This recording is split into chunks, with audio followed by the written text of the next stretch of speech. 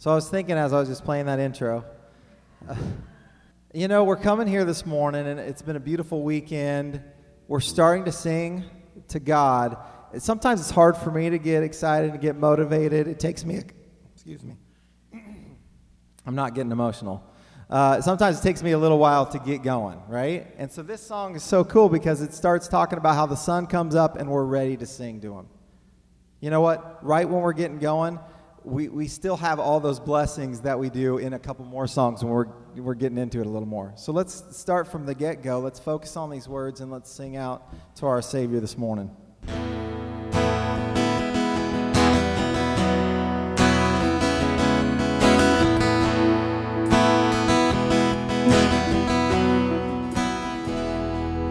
Your mercy found me upon the broken road.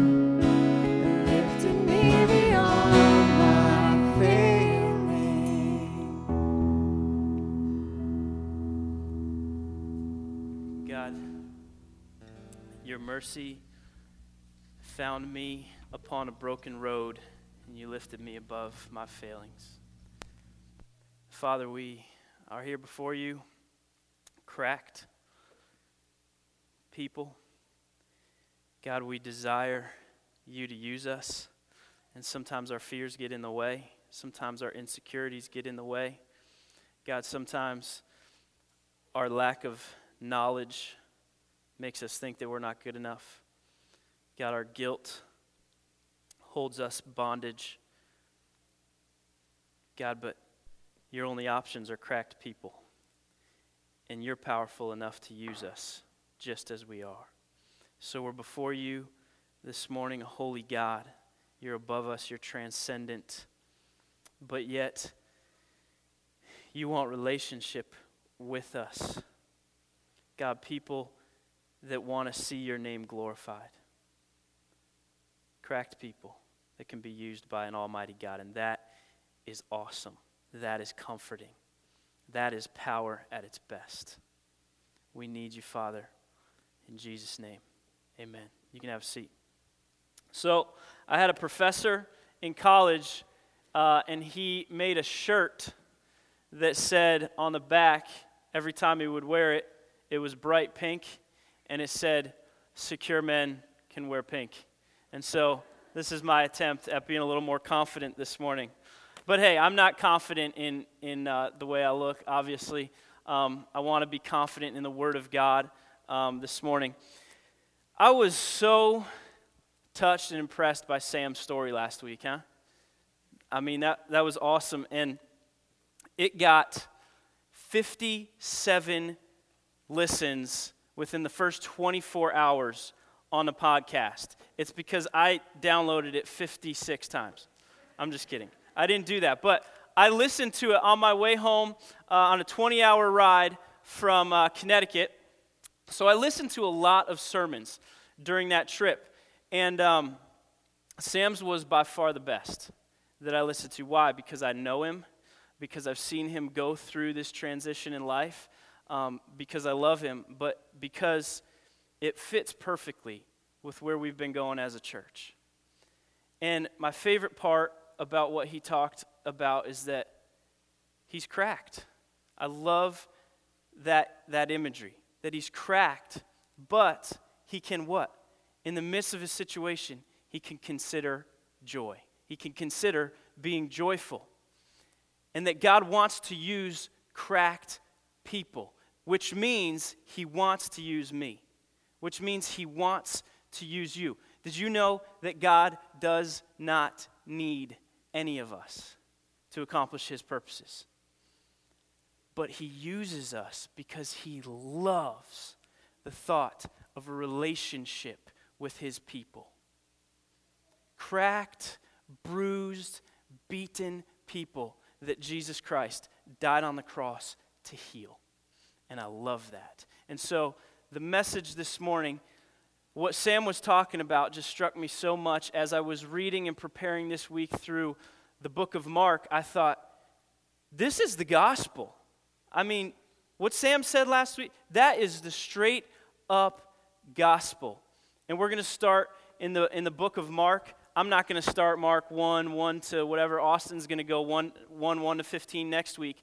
But I want to give you a picture of what Mark is this week. And so the title, if you're a note taker, write this down. The title of the message is going to be Cracked, Glued, but Hopeful. Notice it doesn't say cracked, glued, and hopeful. It says cracked, glued, but hopeful. Make sure you get the but in there. Okay? Can I give you a little practical advice?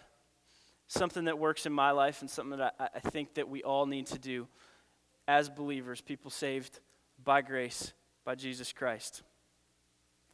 We are having a training group for Celebrate Recovery at our house on Monday nights.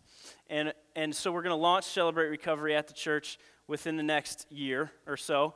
And we're excited about that. But one of the things that has stuck with me the most about what we've been through is the word sanity. And the ability to live sane lives. If anybody has kids, you know that on an earthly level is virtually impossible to live sane lives with kids. But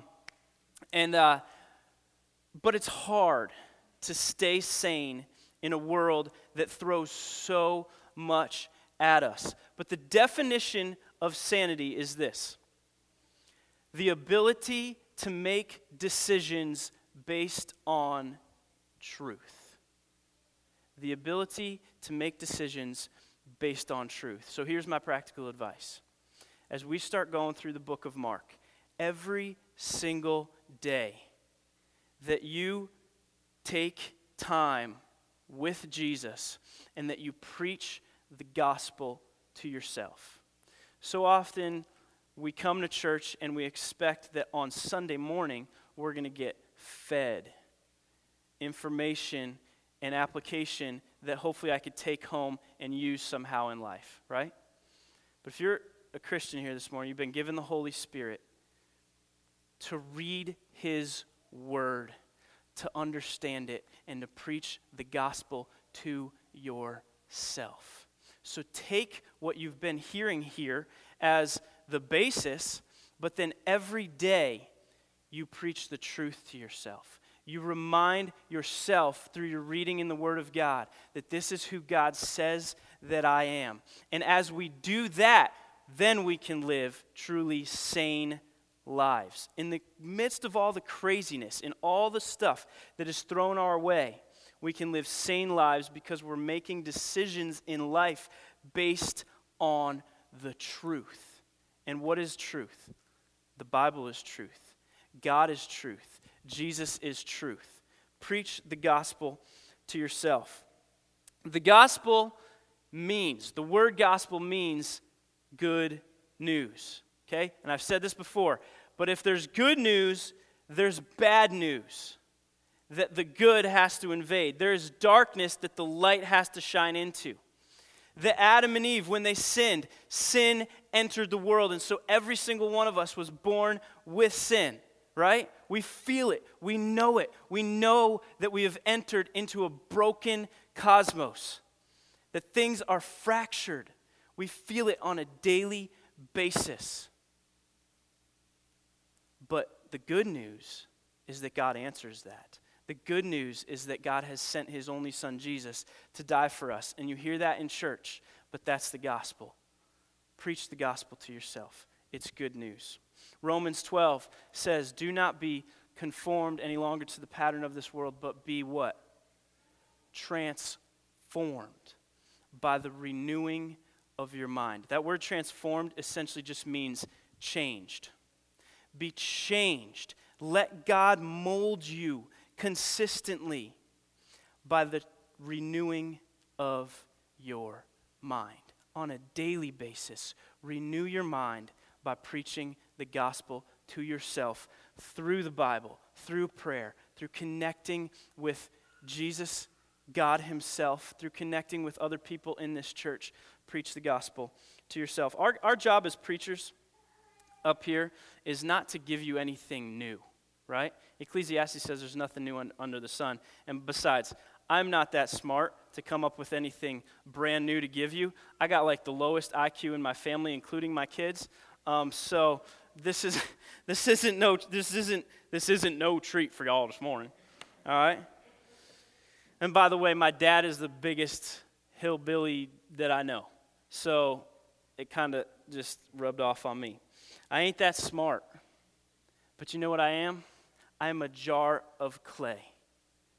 I'm a jar of clay. Brittle, cracked, but I'm a vessel, right? You are a vessel for the truth of the gospel to this world around you. And you're cracked. You're cracked.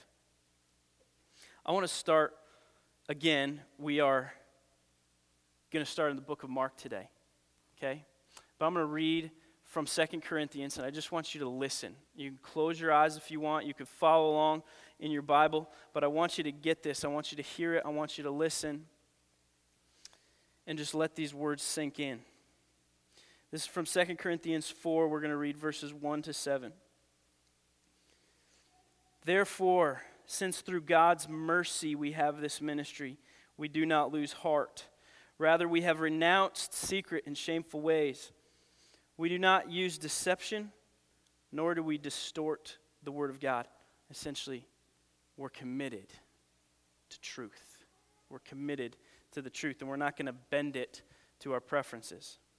On the contrary, by setting forth the truth plainly, we commend ourselves to every man's conscience in the sight of God.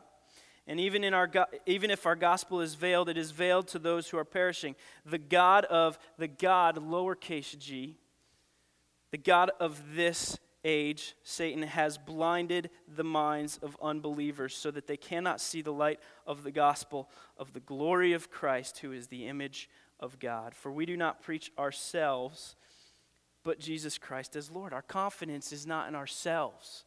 It's in the God that holds this cracked vessel together, right? We do not preach ourselves, but Jesus Christ as Lord, and ourselves as your servants for Jesus' sake. For God, who said, "Let light shine out of darkness," made his light shine in our hearts to give us the light of the knowledge of the glory of God in the face of Christ. But we have this treasure in jars of clay to show that this all-surpassing power is from God and not from us. That the knowledge that we have of the glory of God in the face of Jesus Christ, it is all about Jesus. And the goal is, I was talking to somebody this week who was just having some struggles at home, and I was trying to encourage this person in the fact that, hey, you can't live in your guilt. You can't live in your guilt when you yell at your kids or when you yell at your husband. It's hard. But when you live in your guilt, you're believing the lie that Satan has fed you. Grace means that we can get back up and keep on going. I said, listen, you need to believe that what God has made you in your new creation state is actually the truth about you. That we are redeemed, that we're bought back, that we are blessed with every spiritual blessing, that we once were dead in our sins, but we are no longer. We have to live in what God has said that we are and not be defined by our cracks anymore. And then it says we hold this treasure in jars of clay. Did you know that, I've said it already, God's only options are cracked people? There are no perfect people. There are no perfect people. And if they think they're perfect, they have lied to themselves. If the Bible says if you say you're without sin, you lie and the truth is not in you. But how do we live sane lives? Make decisions based on the truth. The truth is God's grace. There are no perfect people. Romans 5:8 says, "But God demonstrates his love for us in this: while we were still sinners, Christ died for us." Turn to your neighbor right now. Turn and say this: while we were still sinners. Go ahead. Christ died for us. Say it again. While we were still sinners, Christ died for us. Do you see the grace in that? We think that we got to come to church, and we think that, even as my friend was saying to me yesterday, she said, but don't you want to get to a place where you don't make the same mistakes anymore? I said, yes. Yes, I do. I do want to not yell at my kids anymore. I do not want to get frustrated with the things I get frustrated with. I don't want to sin in the ways that I sin. And it frustrates me when I keep doing that. But the only way that I'm going to come out of that is to understand truth, to understand God's grace that doesn't hold me in my guilt. The goal, yes, is to live into more conformity to Jesus. But the only way I can do that is if I live by truth. So as we go through the book of Mark, those are the lenses that I want to give you. I'm going to give you some information within the next 20 minutes, and this is hopefully only going to go 20 more minutes. And so I'm going to give you some information within the next 20 minutes, but information without application really doesn't mean anything, right? Because the Bible says knowledge puffs up, and so we can have all this knowledge, we can hear a lot of information about the book of Mark, but if I can't apply it for you, and if you can't take it and look at it and apply it to your own life, then the information is pointless, right? And so I want to give you about a quarter information and 3/4 application. And so to start that, I got 3 friends that are going to come up here and help us out with this. So the point behind this is I want you to remember what they say, okay? Don't think about how foolish and funny they look. I just want you to remember what they say, okay? And so as they say these things, these are the 3 points that we're going to hit this morning, and I want you to remember them. So write them down if you need to. And we're going to start with my buddy Justin here. Hi, I'm Justin, and I'm cracked and in need. Thank you. Hi, I'm Jen, and glue is only temporary. Try that again. Try it again. We got to hear this. We got to hear this. We got to hear it. Get a good draw. Hi, I'm Jen, and glue is only temporary. Yeah, that's good. Hi, I'm Colin, and I hope in the good news of Jesus Christ. Thank you, guys. All right, you can have a seat. So there's this other gas that Sam was talking to me about this morning, and I'm thinking that I should use that when I sing, because I have a high voice, if you haven't noticed. And he said there's a gas that is heavier than air. That would really make me secure and wearing pink. That would be sweet. So we could say this morning, hi, I am Nick. I am cracked and in need. Glue is only temporary, and I hope in the good news of Jesus Christ. Let's talk a little bit about the book of Mark. The book of Mark is one of the synoptic gospels. I'm going to give you a few things that if you ever are in a situation where you need to sound smart as a Christian, which you don't need to, okay? I'm just saying if you ever feel like you're in this state where you need to sound smart in front of somebody as a Christian, use these terms, okay? First we got synoptic gospels. Say it right. Or you sound like you mispronounced the phonetic spelling. Matthew, Mark, and Luke are the synoptic gospels. Why? Because they are what is wrong with me? I really did not suck too much helium this morning. I just get into my head. They're the synoptic gospels because they are most similar to each other, okay? Actually, Matthew and Luke used Mark's writings as their primary sources for writing their gospels. Now, that doesn't make the Gospel of John any less important or any less significant. Why? Because say you have 4 people that went on a camping trip together, okay? They experienced the same things together. They did everything together, okay? But then you ask all of them to recount their stories, and one of them tells you the story from his point of view, another one tells you the story from their point of view, and then the other 2 tell you from their point of view. Now, it's the same story, the same things happened, but everyone that tells the story had a little bit different point of view. So, that's what the 4 Gospels are. A lot of the same stories, but from 4 different points of view, okay? And the best way to get the complete picture, I mean, you've probably heard this before. I've heard it from skeptics who would say that the Bible just doesn't fit with itself. I mean, read the 4 Gospels. They contradict themselves all over the place. I mean, one guy will say this about one story, one guy will say this about another, about the same story, and they just don't match up. But here's the deal. They do match up, but reading all 4 Gospels is the best way to get a complete picture, right? If I just hear your side of the story, that's all I know. But if I get everyone that was involved in the story and I hear it all, I get a complete picture. So they don't contradict each other. They fit together with each other from 4 different points of view. I want to share with you a few key verses right from chapter 1 in the book of Mark. This is verses 1, 7, and 8. Chapter 1, 7, and 8. This is John the Baptist talking. He says, "After me will come one more powerful than I, the thongs of whose sandals I am not worthy to untie. I baptize you with water, but he will baptize you with the Holy Spirit." Here's the deal. The gospel is about Jesus' power to save me in my inability to save myself. I cannot save myself. That is living in the truth. We've said it before, but the most liberating thing that we could hear is that God tells us the truth about ourselves. Hey, you are cracked. You're bruised. You're battered. Your sin is real. But here's the answer. Jesus' power to save because of our inability to save ourselves.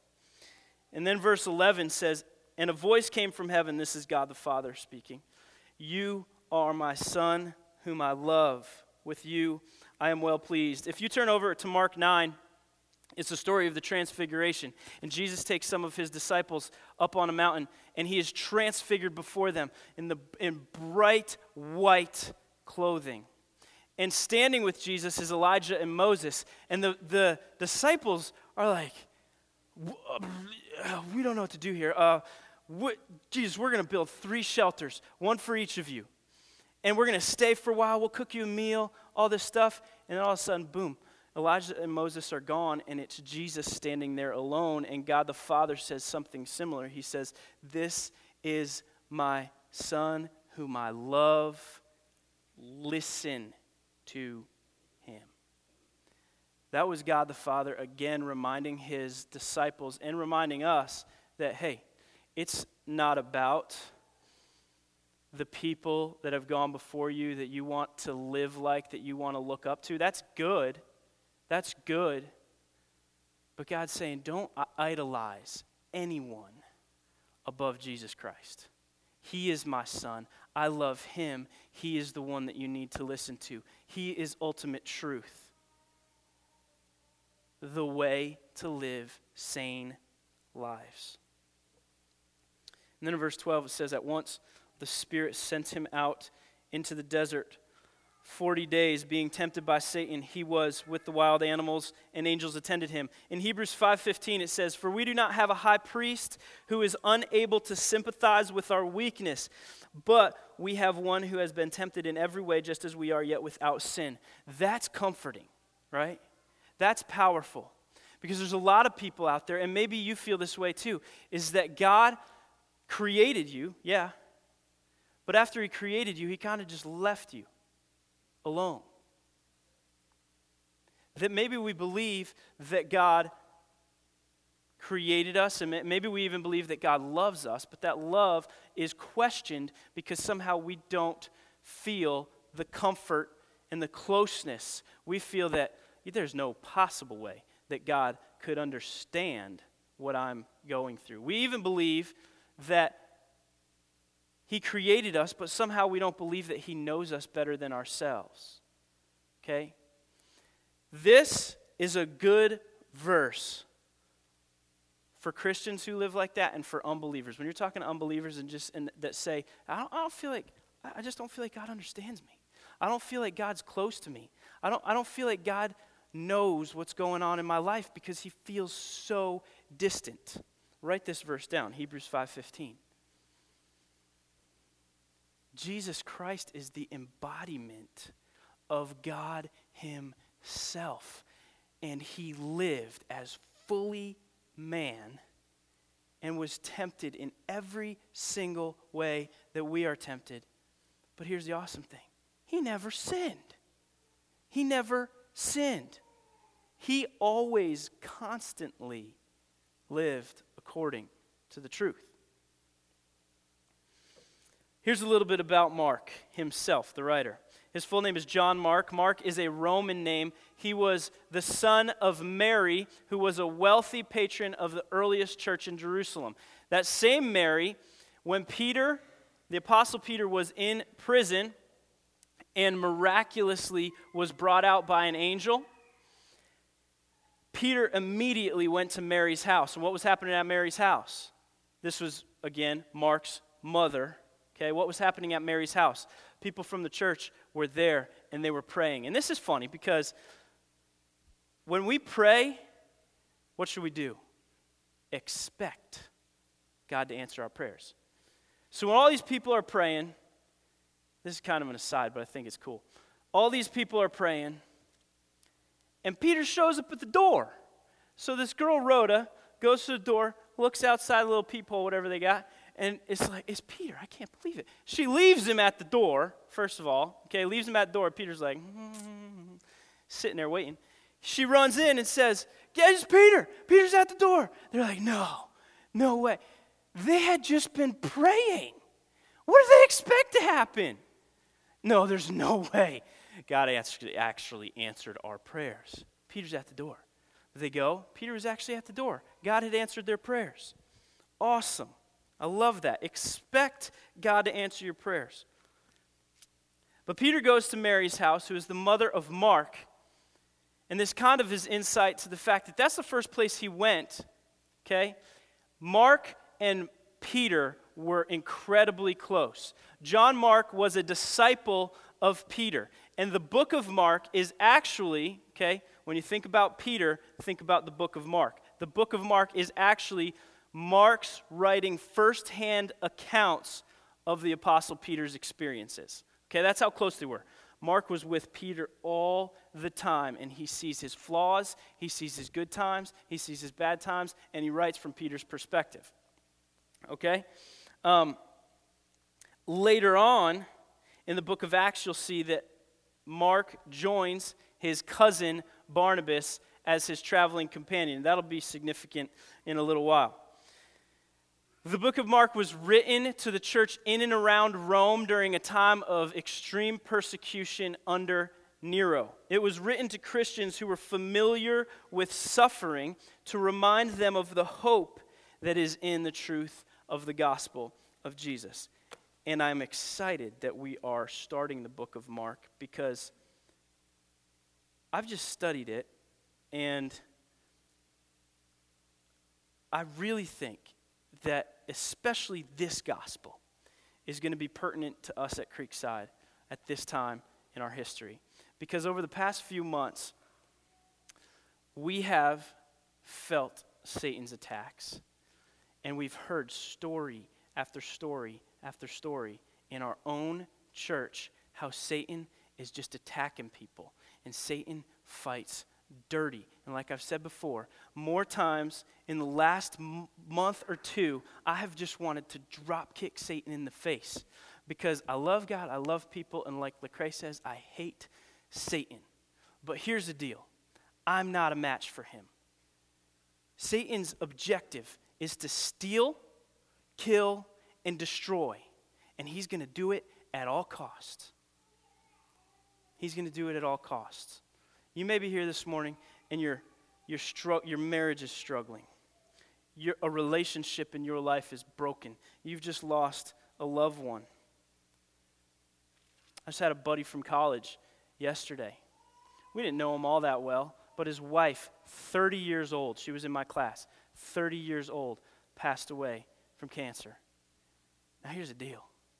I don't understand that. I don't get that. And so our prayer for him was, God, give him peace beyond understanding, because I don't understand how anyone could possibly have peace in this situation. You may be sitting here this morning and you're like, peace is a foreign thing to me. And so our prayer for you, and the perspective that Mark writes from, is that peace beyond understanding can be had in Jesus Christ. I don't understand it. I don't get how that happens, except that God can give it. And God does give it. And our hope is that he wants to give it. Nothing is more powerful than the cross of Jesus Christ. Nothing is more powerful. None of your sin, none of your hurts, none of your sufferings, nothing is more powerful than the cross of Christ to heal. Here's some themes to look for in the book of Mark. In his writings: compassion, precision in detail, urgency for repentance, and hope in Jesus. Here's another fancy word you can use if you want to sound smart. I'll get it right. The hypostatic union. Everybody say hypostatic union. That was beautiful. Good job. All that means is that Jesus was fully God and fully man at the same exact time in perfect unity with each other. My finite mind cannot get that. Does not understand how that is possible because I'm only human. I'm not God. Mark is full of embarrassing accounts of the disciples. Women, Gentiles, and demons who by Jews in that time were often looked down on, often understood Jesus' points before the disciples did, which this attests to the fact that God has grace for who he chooses. God has grace for who he chooses. He chose to use the disciples. These guys were a bunch of hooligans, messed up dudes, all right? And he uses them. So the first thing in speaking the gospel to ourselves from the book of Mark is this: to acknowledge that I am cracked and I am in need.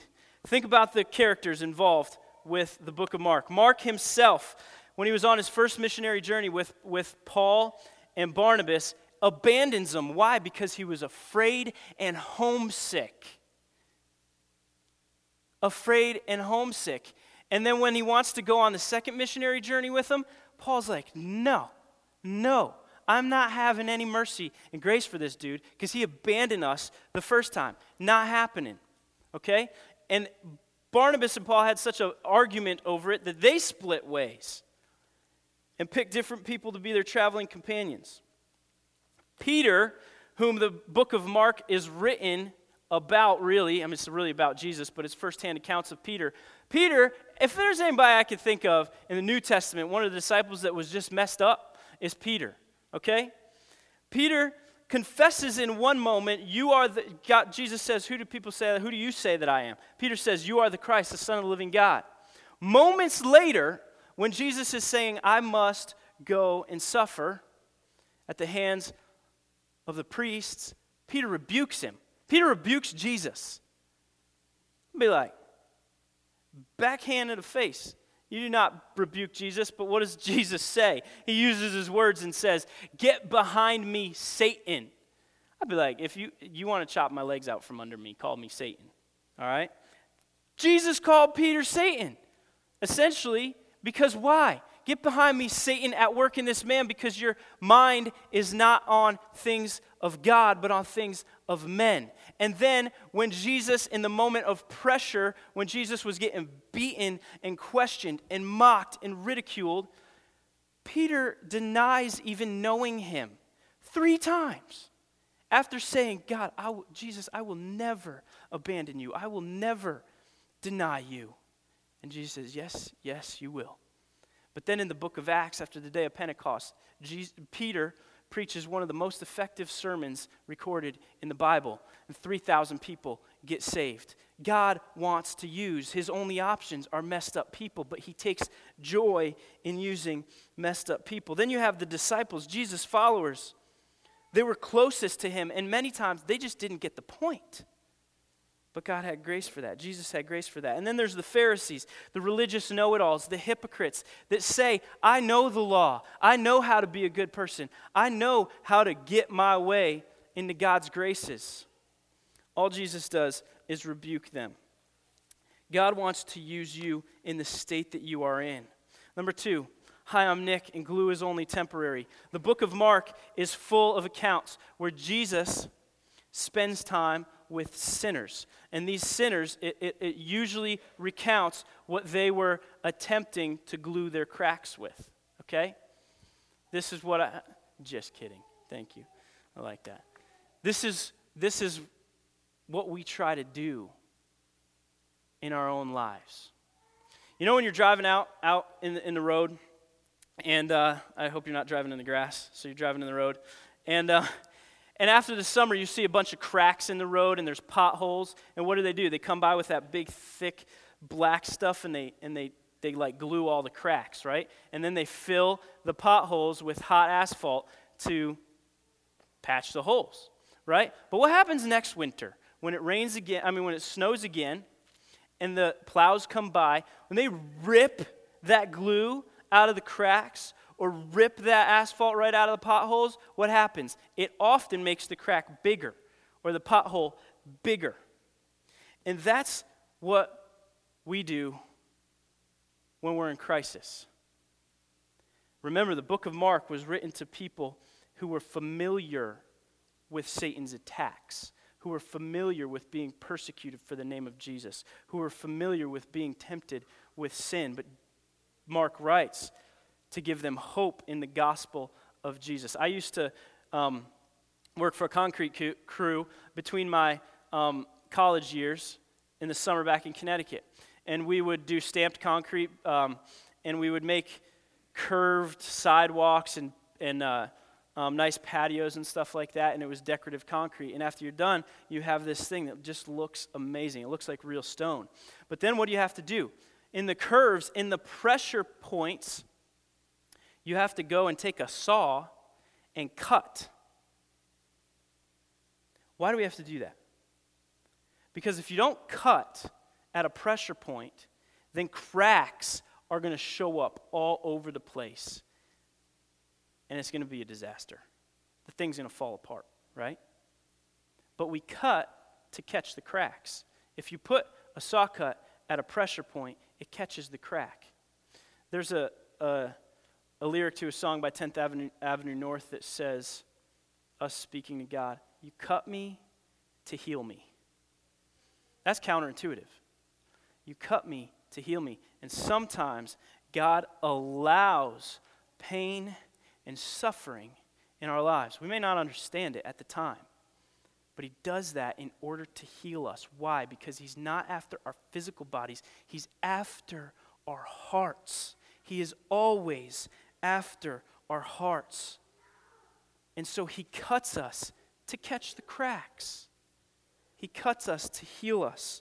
The gospel of Jesus is not about, it's full of the book of Mark, all the Gospels, and the book of Acts are full of times when through the power of God and Jesus Christ, people are healed, right? But at the end of the book of Mark, it says that the only reason that miraculous things like that happen were to confirm the word of God. So, as we read through it, we need to understand that God is after my heart, and he will do whatever it takes to get to my heart. Sometimes he'll heal, sometimes he won't. I know for a fact that Sam has prayed for healing for a long time. A lot of people have prayed for healing for him, and it just hasn't come. It just hasn't come. But God is always for his own glory, and he cuts us to heal us, to catch the cracks. Number 3, hi, I'm Nick, and I hope in the good news of Jesus. In everything, I can praise him. Like Sam said last week, in every situation. Tim, you guys can come back up here. But in every single situation, I can consider being joyful. There's nothing in my life that's harder than that. But the only reason that I can consider being joyful is because I hope in Jesus Christ. And that hope sometimes shows up in forms here on this earth. But my hope is that Jesus will never leave me, that Jesus will never forsake me, and that he wants to use me just as I am. How is this possible? Because when Jesus was nailed to the cross, what did he say? It is finished. It's finished. I don't have to do anything except acknowledge that I am in need of a Savior. He accomplished it. So now I can live in hope while I'm on earth. The Gospel of Mark is all about God's grace through Jesus. He desires to free people from hopelessness in their trouble to hope in Jesus. When we are under persecution or distress, we can say what? Thank you. Because we serve a God that is powerful enough for our situation. And now we can hope. So as we hear through the book of Mark, we remember that he specifically wrote it to Christians that were suffering persecution for the name of Jesus Christ. They were familiar with Satan's attacks. And he can identify with his own struggles in life with people who, when they're tempted or persecuted, are pressured to give up. Because I know I've been there. I've been at the place where I see the cross of Christ. I see his redemption of my soul, but I still say, I'm tired. I'm worn. My heart is empty. I want to give up. So as we read through the Gospel of Mark, know that the only way that you won't give up, the only way that we can have strength in Jesus' name, the only way that we can live sane lives is to constantly be in relationship. Not be perfect, because it's not possible, but we are made perfect in God's eyes through Jesus so that we can preach the gospel to ourselves, so that we can live in hope, so that we can get up after we fail and keep going. And so we're going to take some time. There's going to be a table here on this side, table here on this side, and a table in the back with bread and the juice. And if you know Jesus and you have a relationship with him, wherever it is, you may be hurting, you may feel distant from him, but it starts here in remembering what Jesus did for you. If you're here this morning and you don't have a relationship with Jesus, don't leave today without taking care of that. Be before God. Look at what is going on here. Know what we're remembering, Jesus' death for us, the hope in him. And be in his presence and ask him to save you. Acknowledge to him that you are in need and that you can't save yourself. And if you know somebody that's not here today that needs that, be inspired to go love on that person, because they are in need of the gospel of Jesus Christ. And so let's enter into this time and be in his presence and remember what Jesus did for us so that we can live in hope.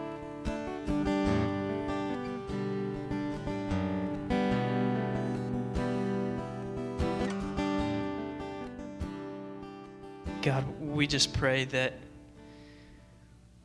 you would blow our minds in how you use us in our brokenness and how you use us in our jars of clay, that we hold your treasure, the gospel, the truth that we can live in. God, just remind us that we have your Holy Spirit to live in that truth, to convict us of truth. God, we love you and we need you and we thank you. And all God's people said, amen. Hey, I think we might have one balloon left if you would like to experiment with helium.